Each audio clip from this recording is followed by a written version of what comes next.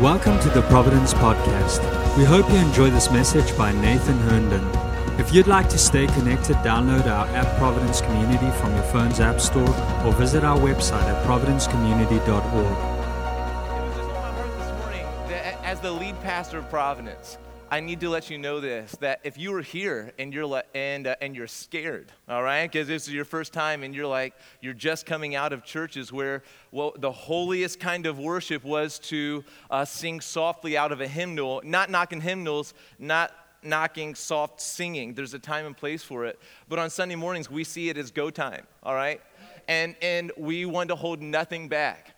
And we've decided to be Davidic worshipers here, not being like Michael picking David apart from the window, from the sidelines, but like David bearing it all, starting with his heart.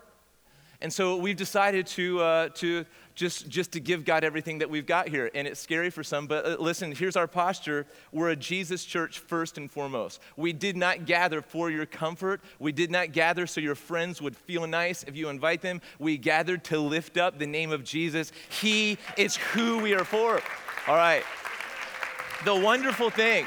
The wonderful thing is when we lift up Jesus, here's the proper kingdom order. When we lift up Jesus, then he draws people to himself. The way people come into the kingdom is not make them feel so comfortable that they just get to live the same life they're living. And they're like, oh, wow, like I guess now I've got family. Yeah, well, you get family when you give your heart to Jesus. And then you join the weird. All right? It's weird things. And we're all at different places, and we all worship differently. But I know, for me, God is really calling me into a season where I've always said all my life, I can sing a song, but I can't really dance. I really do this. I really do that. My personality, I know my Enneagram thing. I know my disc analysis. Let's stop hiding behind who the world says we are and just give God what he's worth. Amen? So that is what we've been doing this morning. So we just say, Jesus, if I weirded out my neighbor, that's fine. Are you okay with my praise? Are you okay with my praise? And so that is the posture we're taking, friends, right? Right, Noah? Is that the posture we're taking, right? So, yes, so good. We're in a ground-taking season, a pioneering season at Providence. And months ago, God put on my heart that December was supposed to be Money Month. And I know that it makes many of us feel uncomfortable, but I looked in my personal notes, and the last time I preached specifically on money, outside of just trying to speaking on a biblical understanding of money or tithe or offering, was 2015. And I'm convicted about that, because finances are as spiritual as anything. And in fact, the Bible, Jesus, in the parables that he told, 42% of his parables are about finances and possessions. There's over 2,000 verses in the scriptures on finances, stewarding them, not owning them. They're a good weapon, bad treasure, right? Stewarding them well. And there's over 2,000. There's like 500 something verses on prayer, 500 something verses on healing, over 2,000 on money, guys. And so God just has me in a season where he's just like, Nathan, knock it off and talk about money. So that's what we're doing. And so I'm fearlessly doing this, and we are not shaming you. We've already taken the offering, so that's between you and God. We're not passing the plate again, okay, guys? We're not doing that. You ever been to a church like that? They preach on money, then they're like, pass it again, pass it for the third time. No, pass it for the fourth. And suddenly, like, 4 is the most godly number in the scripture somehow. Yeah, we're not doing that, guys. Honestly, we want your money to be under the lordship of Jesus. And we want your heart to be free from it. Amen. Meaning not free from the lordship of Jesus, all right? But free from just the love of money, okay? Bennett and I were in my truck driving the other day. We were driving down a windy road in between 2 farms. And we're talking about Jesus. We're having a great time. We look out into a field about to that wall, and we see a farmer and a black cow staring at each other. And we're like, oh, look how sweet this. Bennett's he's a lover, I get mushy around him myself, I'm like, well, look, this farmer and this cow, they're just enjoying some good old-fashioned eye contact, they're bonding on a heart level, like, wow, now that is a good shepherd, all right? we're seeing that suddenly as we're driving, we're really blessed by what we saw. Suddenly we saw the farmer raise a rifle and shoot the cow.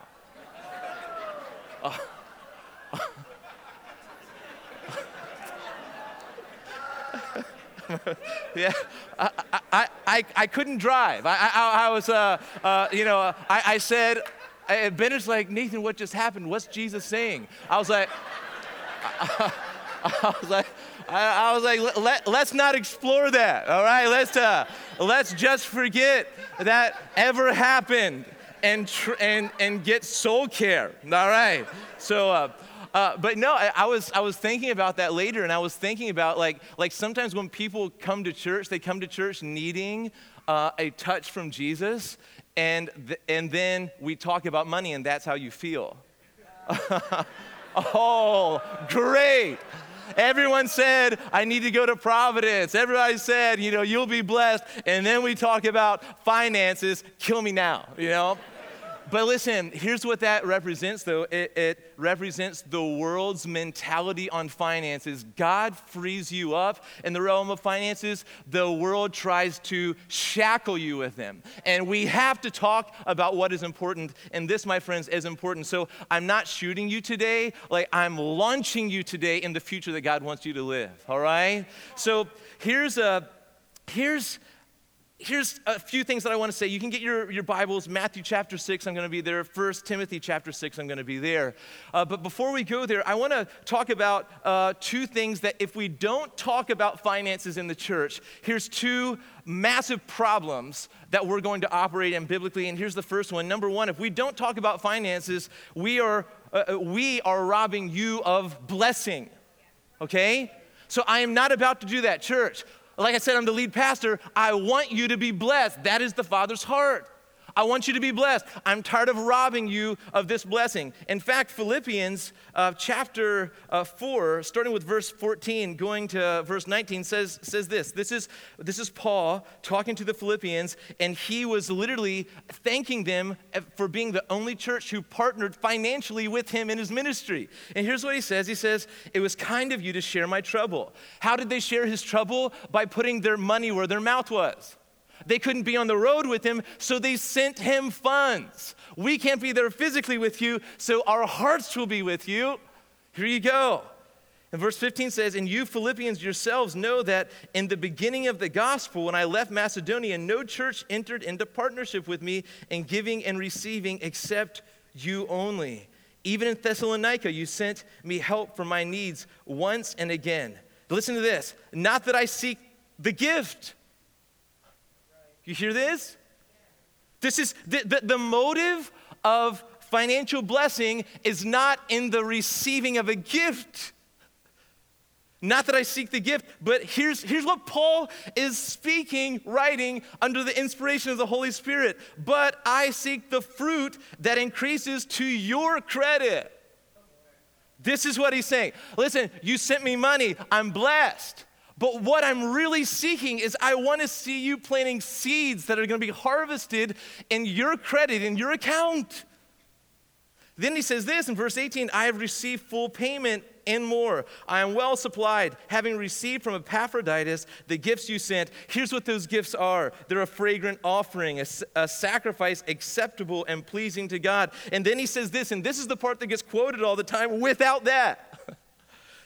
And my God will supply every need of yours according to his riches in glory in Christ Jesus. So Paul was saying, you've planted seeds in me. I'm so thankful that you partner with me in this way. Not that I really needed the gift. The first part of that says, gift or not, I've learned the secret of being content. So it's not that I needed them, I'm thankful for them, but I want you to be blessed, and God will supply every need of yours when you operate this way. That we are robbing you of blessing if we don't teach on this. Hello? Here's another one, but we're robbing God of honor if we don't teach on this, and this is the one that punches me in the face spiritually. Because if I have to pick between the two, robbing you of blessing or robbing God of honor, I'm going with the God honor one. I want our whole lives to be about honoring God. And the two are linked. You don't have to pick. Wonderful, right? But we're robbing God of honor. The famous Italian prophet Malachi in the Bible, Malachi chapter 1, starting with verse 6 and 8. Listen to what it says. A son honors his father, and a servant his master. This is how God set it up. And if I am a master, where is my fear, says the Lord of hosts to you, O priest who despise my name? Now, Malachi is going deep and hitting people heavy. As son's supposed to honor his father, priests are despising my name, and you're doing this to me. But it goes on to say, but you say, how have we despised your name? How have we dishonored you? In other words, how have we done this? Well, look at verse 7. By offering polluted food upon my altar. But you say, how have we polluted you? By saying that the Lord's table may be despised. And here's what's happening. It's in Malachi's day, is people are taking instead of taking the best offerings they have, the first fruit offerings that they have, all right, the unblemished offerings, they're taking the worst, the blind, the lame, the worthless, the stuff they couldn't sell. And they're offering that to God. And God says this, he said, present that to your governor. Will he accept you? Will he show you favor?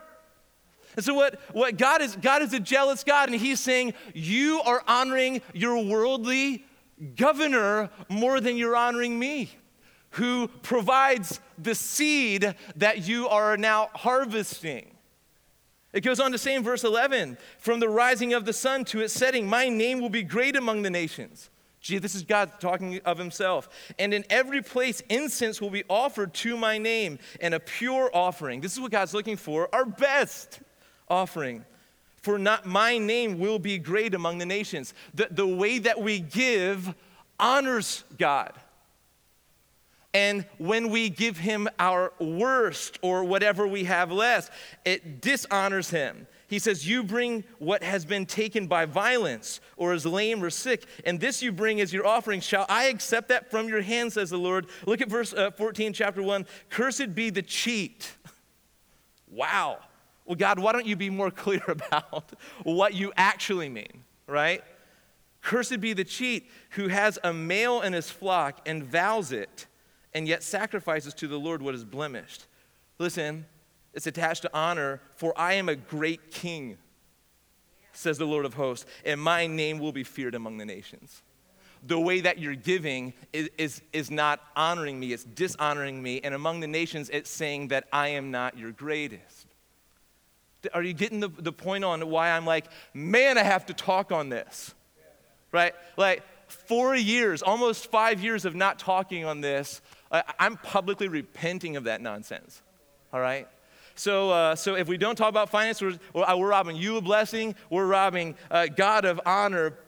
And so I want to emphasize a few things. You know, I told you already 42% of the parables are on possessions. They're financial in nature. They're on our resources. Over 2,000 verses on the same.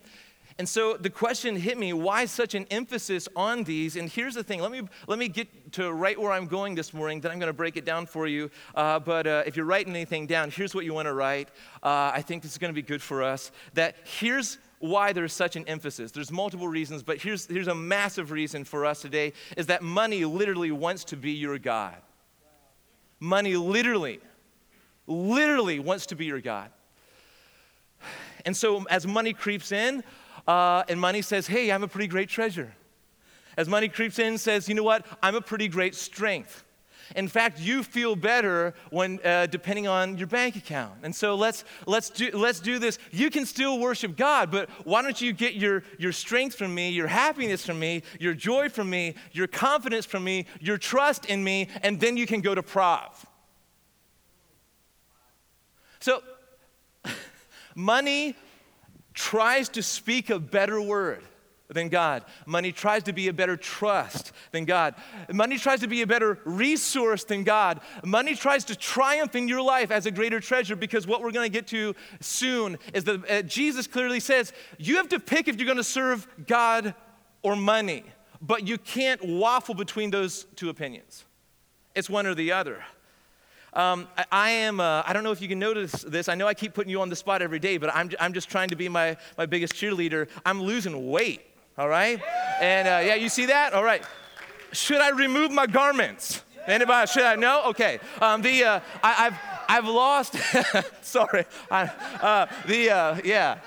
Did someone amen that? Don't tempt me. I'm on the edge. I've lost 23 pounds in 4 weeks. And as I'm losing weight, basically what I'm saying is that when Stromboli comes promising me happiness, I'm saying this is not my season for that, Stromboli. I will consume you later, all right? Not now. This is not my season for you. But I found that as I've been losing pounds, I'm discovering how I've used food for momentary joy and comfort. Anybody? All right? Yeah. And so really what God is, I think that God loved me just as much when I was 23 pounds heavier, right? He doesn't really care about this, but he's called me to this. And so I'm walking into a season that I'm trying to figure out how I got there. And God's working in the process. And God's showing me that when I would have a bad day, I would swing home with hey, I got pizza for the kids. No, it's not for the kids, it's to make you feel better, right? Hey, hon, I got you some ice cream. Here's your coconut flavored nasty stuff, and I happen to get myself, what I can't even think that way. It's sinful for me right now. All right. But do you see that there's so many things in our lives that want to be our gods? And God doesn't just want to save you, he wants to be your father. You see this? He wants you to run to him on a bad day, on your worst day. He wants to be everything for you, and other lovers are just not welcome in this relationship. Okay? In a similar way, money wants to come and speak protection over you. Money wants to come and speak peace over you. The problem is money's too late, and God has already done that if you trust him. This is we've heard this before, and the money will say, "You're fine. I am here." And God would say, "Come into my presence, and I want to take care of you." So 1 Timothy, if you have your finger there, we're going to leave Malachi. That guy talks with his hands too much. And we are going to go to 1 Timothy. Oh, man. And listen to this. 1 Timothy chapter 6, verses 9 through 10 says this. "But those who desire to be rich fall into temptation, into a snare, into many senseless and harmful desires that plunge people into ruin and destruction. For the love of money is a root of all kinds of evils. It is through this craving that some have wandered away from the faith and pierced themselves with many pangs." Because what money does is it crops up in your life, and its whole goal is to get you to wander out of a relationship with the Father and into its protection. And that is not a good idea. So I want to pull out a few things out of these two verses here real quick, and here's the first one, that money itself, you've got to see this, that money itself is not evil. Money is not evil in and of itself, right? And do you see this in this passage? Do you see this? It says, here's what is evil, it's the love of money is evil. You see that? This is one of the most highly misquoted passages. Money is not a root of all kinds of evil. Money is not the root of all evil. It's the treasuring of it. Okay? That's why this says, those who desire to be rich, that's the evil part. It's where your number one desire is not 27:4, I just want to be in your courts. It's not Psalm 84, better is one day in your house than 1,000 elsewhere. Suddenly, the desire of our heart is riches. That is what this is talking about. You see that? The love of money, the desire to be rich. Look at this last verse. It is through this craving.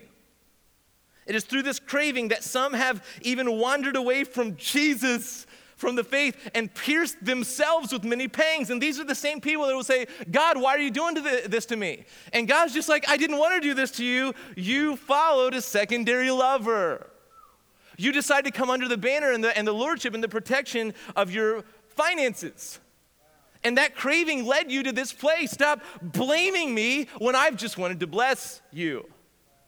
So money itself is not evil. It's the love of it. The love of it is the root. The love of it is the source. The desire for it is so strong that it could even cause some of us to wander away from Jesus. And this is why I'm saying that money wants to be your God. Money wants to be your treasure. The purpose of money, if you look at, let's look at verses 17 through 19 here. As for the rich in this present age, charge them not to be haughty, nor to set their hopes on the uncertainty of riches, but on God, who richly provides us with everything to enjoy. Hello, amen. This is the heart of the Father. He gives you, when you don't treasure money, when you treasure the Father, you can, in a healthy way, enjoy it as a gift from God. They are to, look at verse 18, they are to do good, to be rich in good works, to be generous and ready to share, thus storing up treasure for themselves as a good foundation. Our money today is seeds for tomorrow. Our physical money today, what we do with it is storing up harvest in heavenly proportions. Do you see this? Thus storing up treasure for themselves as a good foundation for the future, so that they may be able to take hold of that which is truly life. And I tell you what, money will say, I'm the end of it all. I am truly life. But we know that Jesus is truly life. Money is to be enjoyed, but is not to be our hope. Do you see this? We have one hope. His name's Jesus. It's not money. Money is to be enjoyed. It's to be seeded for good works. It's to be used with generosity. It's to be shared. It's used to store up heavenly treasure. And so God wants to pour it out on people who understand this. Amen. I thought I'd just amen myself there because I like that. Ouch. Nathan, you preach. All right. Wow. Go. Ow. Okay, now let's flip to Matthew chapter 6, verses 19 to 21. Look at this. Is this too much Bible for you guys? I see good flipping right there. I see Clash of the Clans right there. I see Facebook there. That's fine. Just open up your hearts. But look at Matthew chapter 6, starting with verse 19. And here's Jesus speaking. Do not lay up for yourselves treasures on earth, where moth and rust destroy and where thieves break in and steal. See, never once is Jesus saying, don't have worldly wealth. Never once says that. He says, when you do have it, don't lay up for yourselves treasures on earth, where moth and rust destroy and where thieves break in and steal, but lay up for yourselves treasures in heaven, where neither moth nor rust destroys, and where thieves do not break in and steal. In other words, your money that tries to be God over you and tries to speak protection over you and provision over you, it is uncertain at best. It is not to be hoped in. It can be here today, gone tomorrow. But then the verse 21 sets the record straight. For where your treasure is, there your heart will be also. Now here's what it does not say. For where your heart is, there your treasure will be. What it does say is where your treasure is, there your heart will be also. Here's the principle, is that your heart follows what you treasure. This is actually biblical Christianity. Biblical Christianity starts with the heart and moves to the head. You can know all kinds of things about Jesus and treasure something else. But your heart follows your treasure. Your heart follows your treasure. Christianity is the Bible says, I'm going to give you a new heart, not a new brain. I'm going to give you a new heart. And what will be symbolic of this heart is what you treasure with it. This is what life is all about. This is what the kingdom is all about. Where your treasure is, there your heart will be also. The Passion Translation translate this pretty beautifully. Your heart will always pursue what you value as your treasure. So you want to know, why am I running down every little dumb road and being disappointed? Why is my life going awry? Well, you have to ask your heart that. You have to come to grips with what is the pursuit of my heart? What does my heart want most? What does my heart treasure most? That's why we talk about Jesus being our treasure. In fact, I'd say this, Jesus is our treasure, meaning he's our everything. One pastor that I really respect says this, Jesus is everything or he's nothing. And that's the kind of person, that's the kind of man I want to be. It's not perfection, it's heart affections. So like, oh man, we beat ourselves up for what we did wrong instead of looking deep into what does my heart feel for the most. And there has to be a new revival of affections on Jesus again in the church. That we feel for him like we should. And if our heart feels nothing for him, we have to pursue our hearts and find out what we're actually treasuring, because he's not pleased with heartless obedience. He's not pleased with just sacrifice. Sometimes our sacrifices are blind and lame. He cares about him being best to us. Matthew, it goes on to say, if we just continue on with Jesus' little sermon here, he goes on to say in verse 24, no one can serve two masters, for either he will hate the one and love the other, or he will be devoted to the one and despise the other. Yeah, is there enough wiggle room there for you? Huh? You can't get out of this alive. You have to die to one and be alive to the other, or vice versa. The affections of your heart have to be turned on to the one and turned off to the other. And he goes on to say, you cannot serve God and money. You cannot serve God and money. Now, let's dig for a second. That word money, some of your Bibles may translate that mammon, okay? John Wycliffe, anybody know him? 1300s. He translated the first English Bible into the world. This guy's a pioneer of the highest order. Fantastic. As he was translating the first English Bible, he comes across the word mammon and he translates it riches.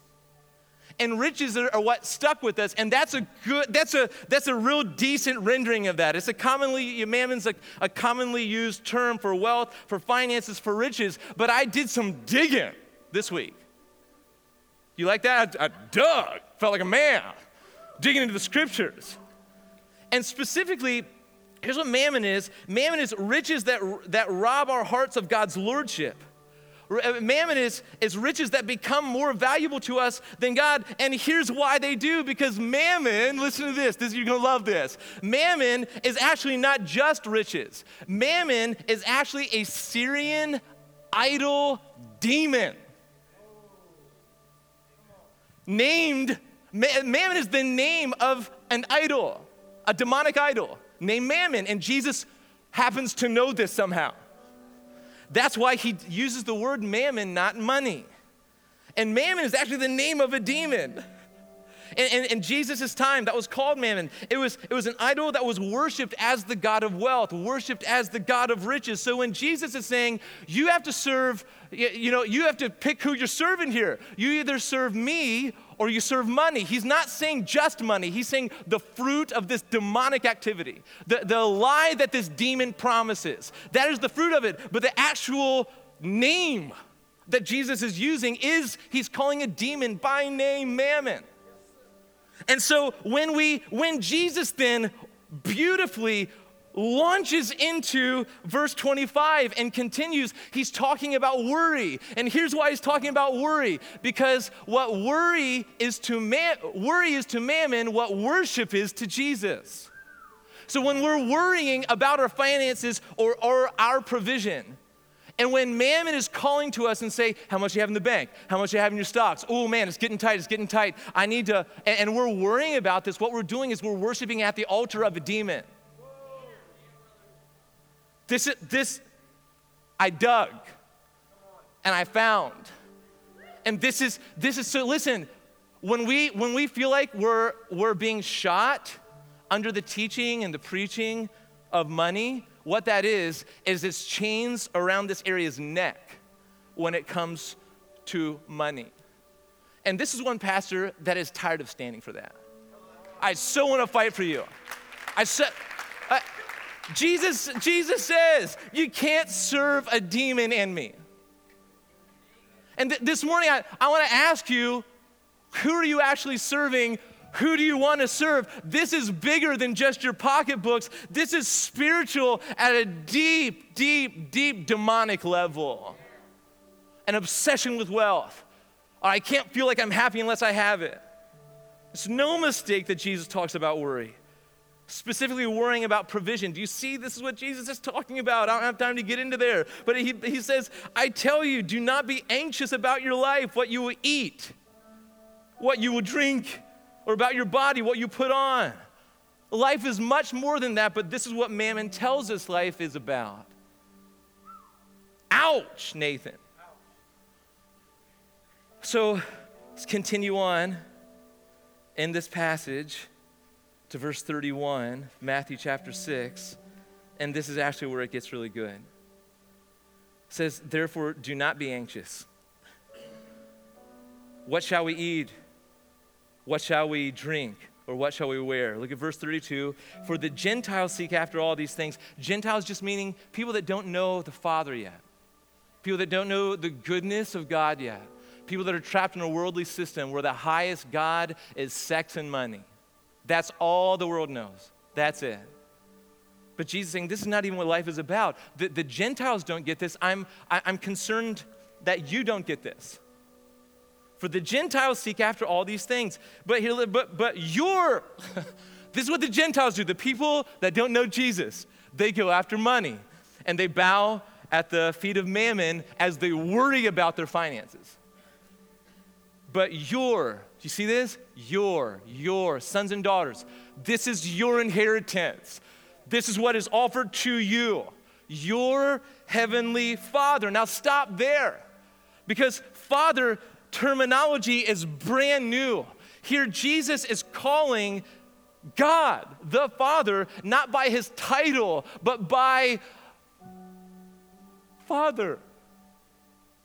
Jesus is saying, no, this is how you're, he just taught on this in the Lord's Prayer. When you pray, say, our Father in heaven. What? We've always called him Yahweh. We have tons of holy names for him. In fact, when we write them, we clean our pens and put fresh stuff in there just to write the name. Well, that's good. But you are dealing with a dad, sons and daughters. And your dad, listen, knows that you need them all.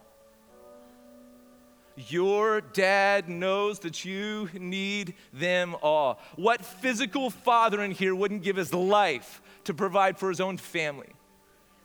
What dad, even the worst of dads, would step in front of whatever they need to for the most part to give their lives to provide for their families without thought? Here's the Father knows that you need them all. So if you want a practical thing to do with money, here's what you do. Verse 33, seek first the kingdom of God and his righteousness, and then trust not the wealth that you're seeking, but the Father that you're seeking, and all these things will be added to you. This is a promise to stand on, friends. This is the kind of life that God has called us to live.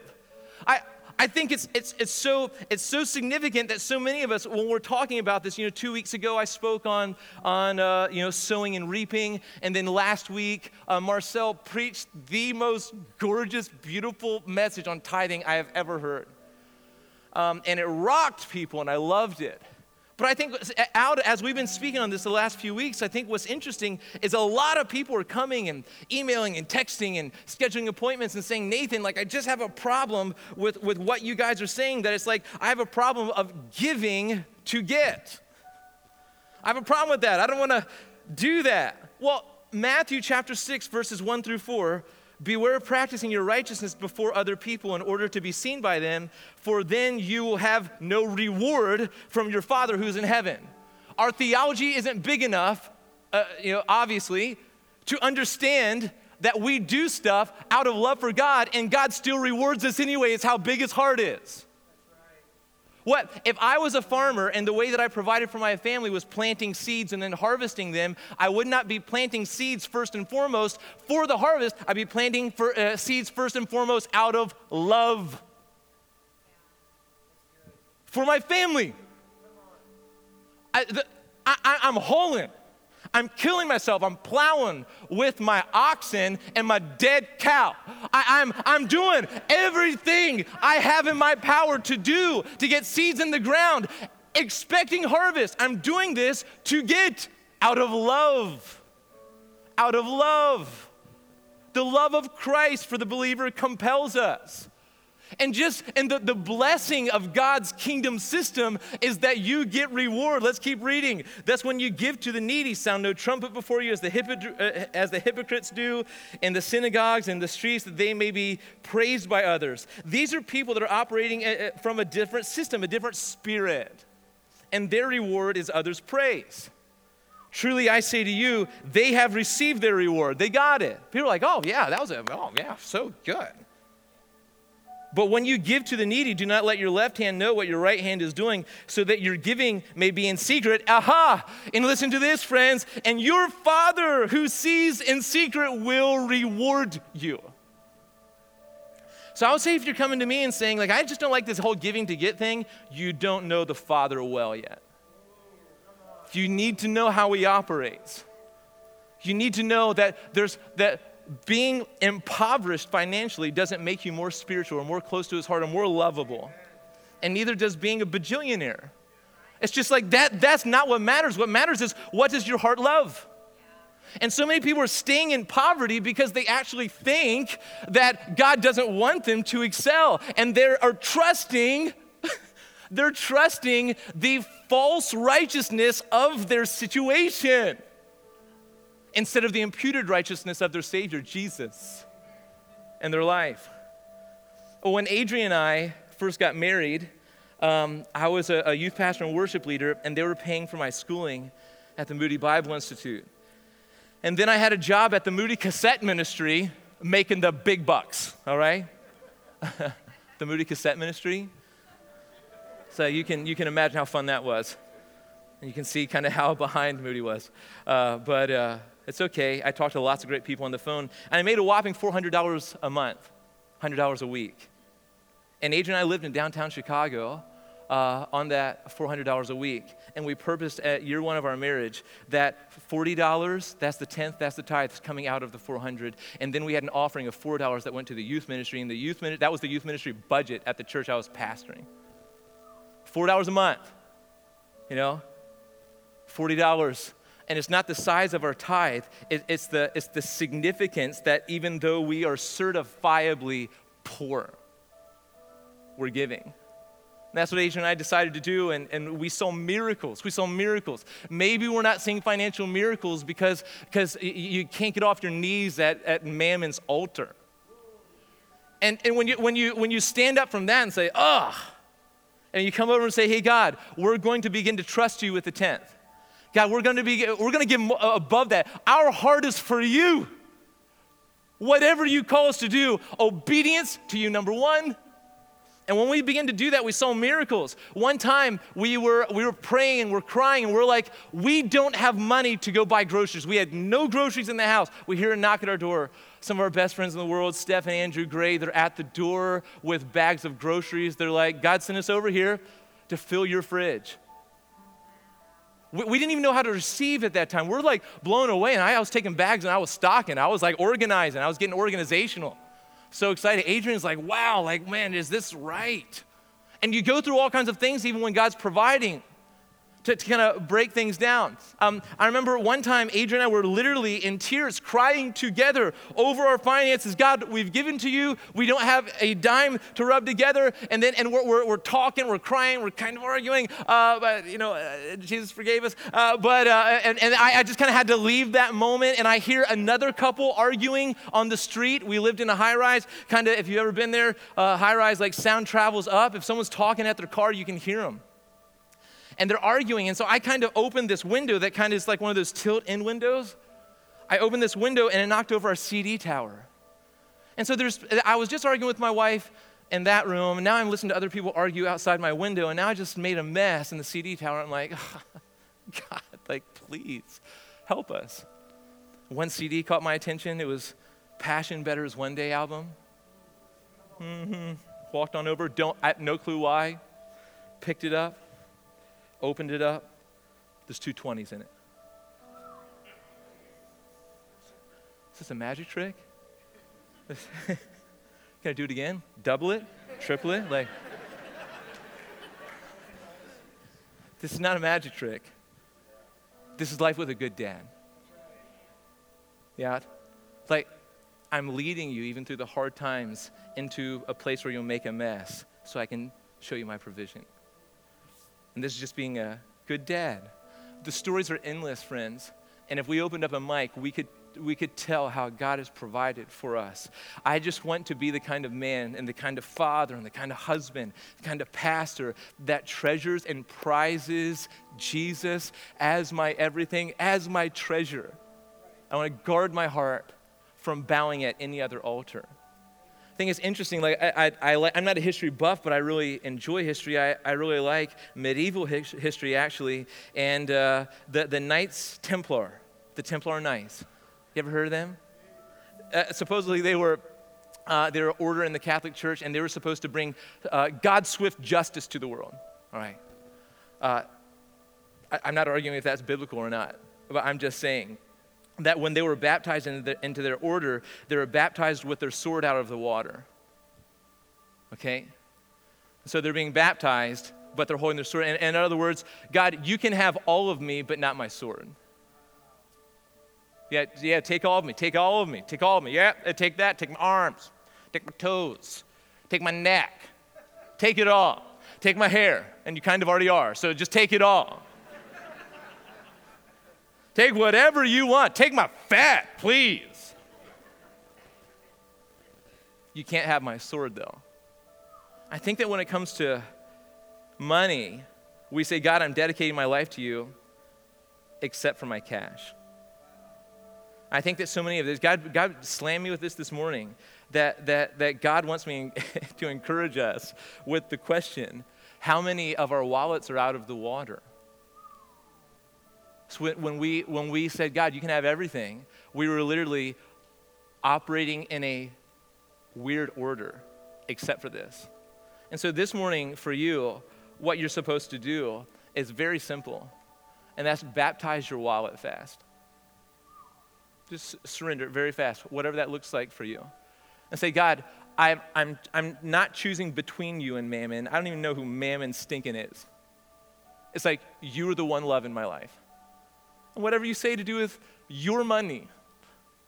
Do you know that the tithe is in the book of Genesis, chapter 1 or chapter 3, both places? Do you know that when God puts Adam and Eve in the garden, he says, you are to steward and rule and reign over all of this except that tree. That tree is the tithe. That one's mine. It's not yours. You don't get to decide what you do with that. That is mine. And actually what brings the whole world down is robbing the tithe from God. Should I drop the mic? Just walk off? Yeah. So let's stand to our feet. So, Heavenly Father, come on, guys. Like, I'm going to pray over you, but you do business with God right now. Right now. If it's crying or confessing or laying or running to the front or finding a friend to pray with, if it's repenting, do it with all you've got. It's our hearts, God. We want to hold nothing back. We want Jesus to be everything in this church. We don't want to pressure people to give so we can build stuff. God, we want you to be the treasure of our lives and of our church and of this region. And God, if there's any place in our heart that is holding your hand back because it's unbaptized, it's unsurrendered, God, that when we gave our lives to you, we didn't mean that. God, we're sorry. Take us 1,000,000,000% and do what you will do with us. I pray, God. And I just pray, God, that we will be a church that gladly, hilariously, just seemingly to the world waste our lives on you. Oh, God, that you would be our one desire. Psalm 27, one desire. You be our one thing. This is all we want. Psalm 73, just take the world. Just take the world. Just take the world. My treasure is not found there. Earth has nothing I desire but you. And I pray that would be the war cry of our souls in these days. We bless you, God. Be the champion of our souls. We know you want to be. You've been trying to get our attention for so long. And so now, God, we just say, just have it all. Have it all. I feel very strongly that if some of you that actually literally have spiritual chains on your life to mammon, if you would break them by just coming down front and letting anybody pray for you. Grab a child, I don't care, but just step out of that place that you're in and go after God in that way. So I'll leave you with that, guys. Just be blessed as you go. Let God woo and win your heart this week. Amen? Let's give the Lord a hearty round of applause. Come on. Thank you for listening to this message. We pray that this word will bring light to dark places, life to dead places, hope to desperate places, and heaven to earthly places.